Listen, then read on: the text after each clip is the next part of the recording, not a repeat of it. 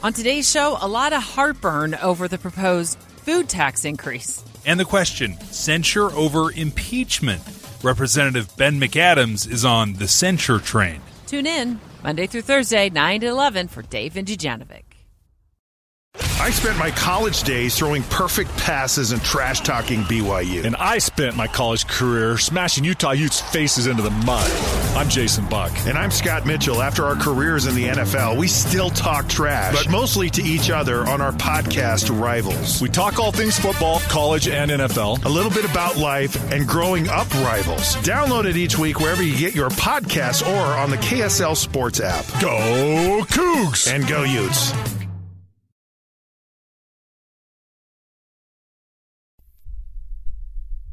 To take both his expertise and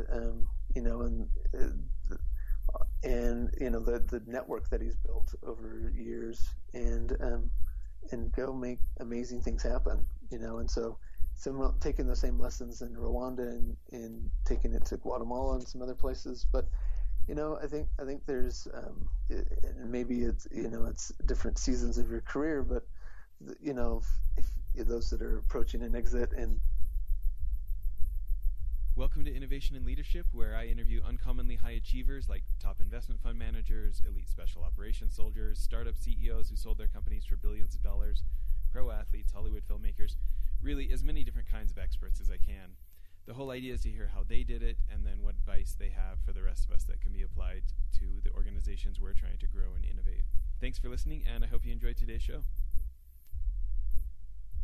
In part 2 of our interview here with Jacob Haney, CEO of Isimo Story Agency, we're going to be diving deeper into what we just were talking about at the end of part 1. So if you missed that, really recommend going back and catching that. But Jacob, the show here, Leadership and People, we've been talking in the first episode a bit more about the leadership side of things. I want to talk about people and, as a CEO, how you choose where to spend your time and the benefits of being in the right place at the right time, and just kind of, specifically, one of the reasons I wanted to have you on the show is, to me, you're kind of one of these people that lives that idea of like generosity as a competitive advantage. I've seen you were offering to, you guys I know take on pro bono stuff sometimes, and you were offering to help us out with stuff at the charity we started, Child Rescue, which turned into, when I was doing that work with the Vatican, Laudato Si, asking if you guys would potentially be willing to get involved with that. And then I know that's led to other business. Can you talk a little bit about what it was that you feel like, what it was at Laudato Si that really helped you guys decide this is the way you want to change your business to focus? And then also just kind of this nature of, you're not necessarily the most arm-waving, loudmouth kind of guy, but you obviously know how to network. Can you talk about this? Yeah. So rewinding a bit, it was all 6 questions there. Yeah. Well, it was a C4 trip to San Diego, and I'm trying to remember. I think you and I were in a critical questions group, and I think as you were talking about your charity, it was like, hey, if it sounds like something worthwhile, love to be a part. If we need to, that connection, and we had lunch at Sete Bello, a little bit afterwards, and tried to see how we might be able to donate some time to help that cause. But then this crazy thing pop up that was turned into the Laudato Si challenge, and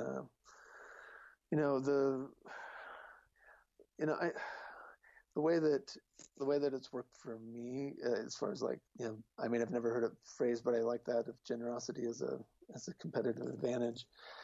That's just the way that I'd want to live. I sort of say that I run a business to support my Santa Claus addiction, because I like sending people gifts and surprising them, or being doing things for people is how I feel fulfilled in my life. But it's it's been interesting as Corporate Alliance helped me grow my business significantly, early when I was starting out, and it's been interesting to see though, like the lessons I learned from that, building like a business locally where I can, drop in and say hi to someone or take someone to lunch. As we've narrowed our focus to, cause brands and, more impact investing type stories, the clientele is really all over the world. I mean, we're starting a new project for an investment bank in the Netherlands, that we met, and it was just in Monaco, meeting with people and setting up opportunities. And it's harder to like stay in touch with people like that where you can't just, you won't see them at the next networking event.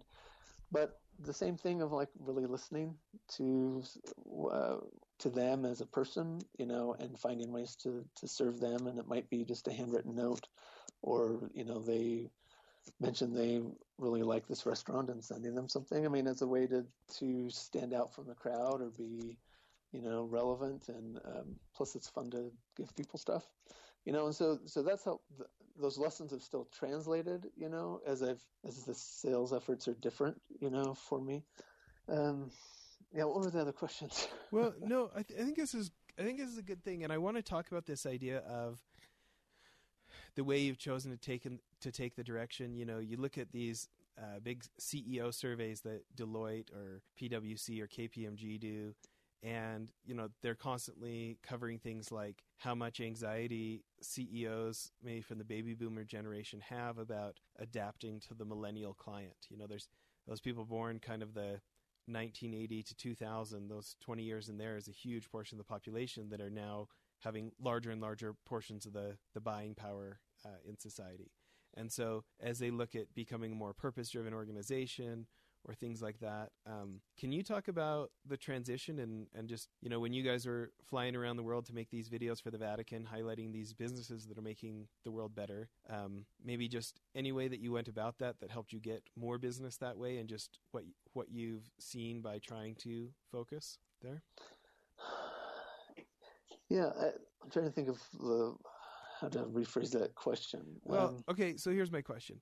For the rest of us who might want to have our business do more good in the world, you're obviously able to leverage the work you did with the Vatican into now working with many of these organizations that are very purpose-driven, very for-purpose companies. They're a for-profit company that's making the world better. Any advice for the rest of us who want to become more like that?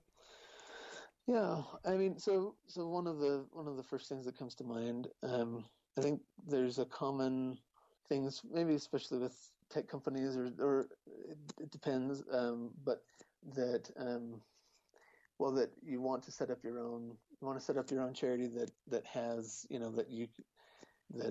that does your own good, that and you have your own pet project, and there could be a lot of good in that. There's also just so much redundancy in the nonprofit space or in the so I guess backing up, I'd say do something, do good, and there's good and better and best ways to do that. But I think don't feel like you have to reinvent the wheel. There's so many organizations that have spent decades figuring out processes and have the organizational structure and the connections and resources and boots on the ground to make a difference. And it's often like you burn a lot of that goodwill trying to reinvent the wheel. So I think partnering with organizations that are already doing good and supporting them can take your dollars further. I think the trend that is exciting is seeing that giving back or cause is companies are starting with it out with it being more part of their DNA than just sprinkled on top at the end, to kind of launder their image, is sometimes how it's seen. But it can be something as far as there's a day a month we go and volunteer. I think the more that you connect it to what you stand for and that it's authentic to you and that your motives are in the right place, I think you'll find something that is a good fit.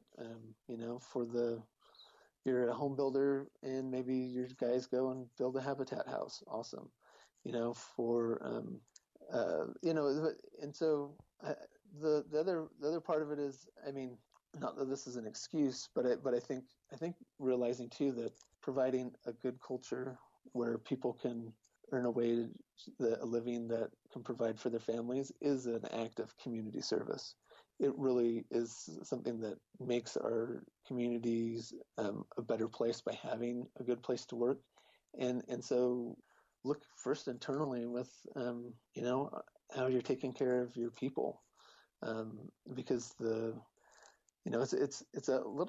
can be a little scary, even the amount of influence or impact you have on those that you employ. Like you make it miserable for them, and that ripple effect makes a lot of people miserable. Or if you can make them happy, and that can bless a lot of people, both their families and the people they interact with, but then also your customers. I mean, I love Tony Hsieh's approach of, we don't have to.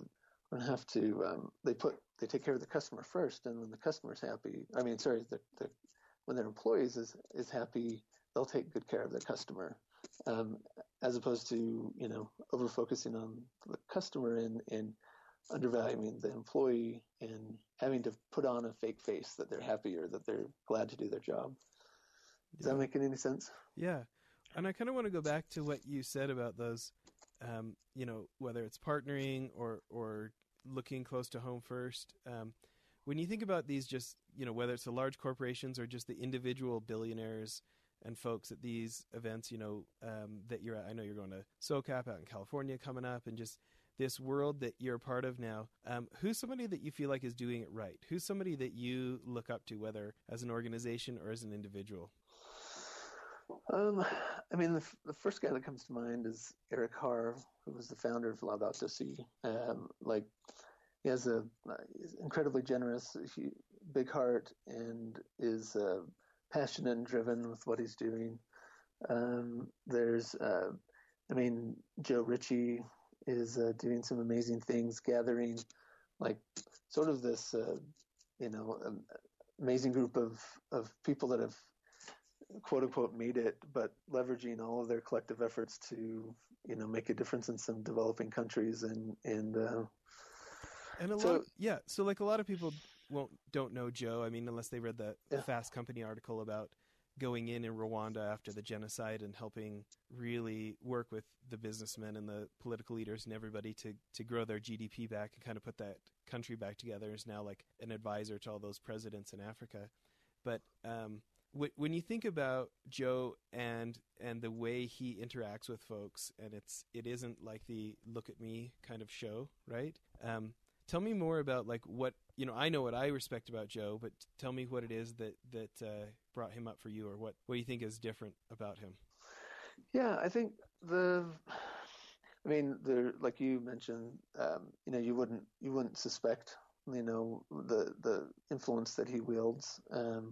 But he could easily have stepped back decades ago and lived comfortably. But he really feels like it's his duty, his mission, and for him it's, part of his ministry, if you will, to take both his expertise and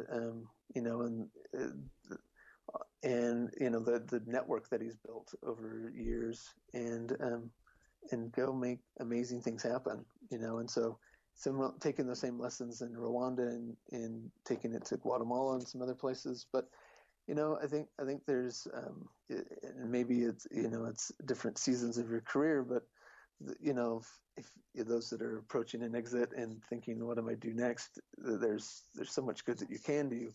But I would say sometimes we put it out there as far as when I'm a billionaire then, but I think a lot of that starts with how are you acting and behaving now, I want to ask about that because you've obviously gone through a lot of different staff over the years of running your business, just like anybody.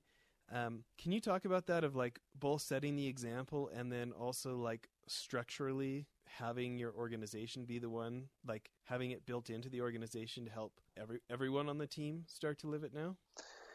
Yeah, and I only can speak to our little boutique agency. We've done things, but we have from the beginning tried to, you try a lot of different things to filter for culture fit and your hiring. But the two things that have come down for us that are sort of non-negotiables. That people who put people first, so we like to be compassionate creatives. And the second is that they enjoy a good problem to solve and aren't threatened or scared away from that. And so, so you're saying you screened for that when you're hiring? Yeah. And then how do you reinforce it once they are hired? I think it's the way that we talk about, so when push comes to shove on things, which corners are you going to cut, or what things get in a forced hierarchy get put to the top? And we strive to be sure that we take care of the person and the relationship over the transaction. Like so what could be an example of that?